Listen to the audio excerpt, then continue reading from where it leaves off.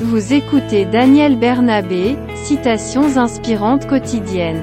Inspirer, motiver les gens, les encourager à obéir à la parole de Dieu et servir les autres par leurs dons. Le sujet d'aujourd'hui est « Travaillez dans votre position pour changer votre condition ». Ce sujet est un extrait de son 2e livre. Soyez transformés dans votre esprit pour changer votre vie. Merci pour votre temps et de bien vouloir partager avec les autres. Gloire à Dieu. Travaillez dans votre position pour changer votre condition.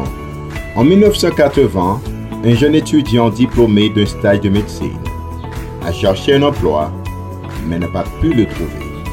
Finalement, il en trouva un dans une pharmacie.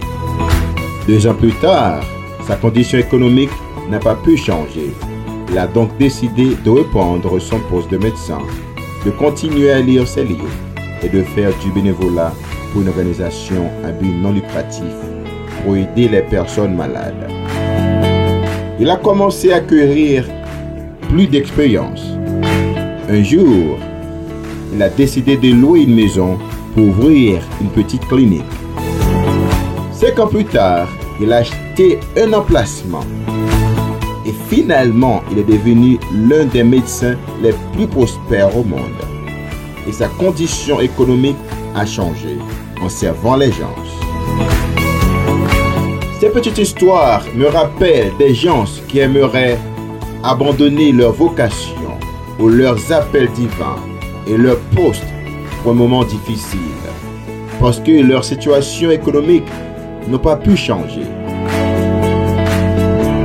Je vous encourage aujourd'hui à continuer à travailler sur votre appel, votre vocation et votre objectif. À travailler dur dans votre position pour changer votre condition, afin de vous épanouir pour faire la différence. La vision vous gardera concentré, quelles que soient les difficultés maintenant. Ne les laissez pas vous affecter. Soyez une personne de valeur et le succès vous suivra. Ésaïe 41, verset 10. Ne crains rien, car je suis avec toi. Ne promène pas des regards inquiets, car je suis ton Dieu. Je te fortifie. Je viens à ton secours. Je te soutiens de ma droite triomphante. Que Dieu vous donne plus de force et de foi pour attendre sa bénédiction, en obéissant à sa parole, au nom de Jésus. Amen. Travaillez dans votre position pour changer votre condition. Passez une bonne journée.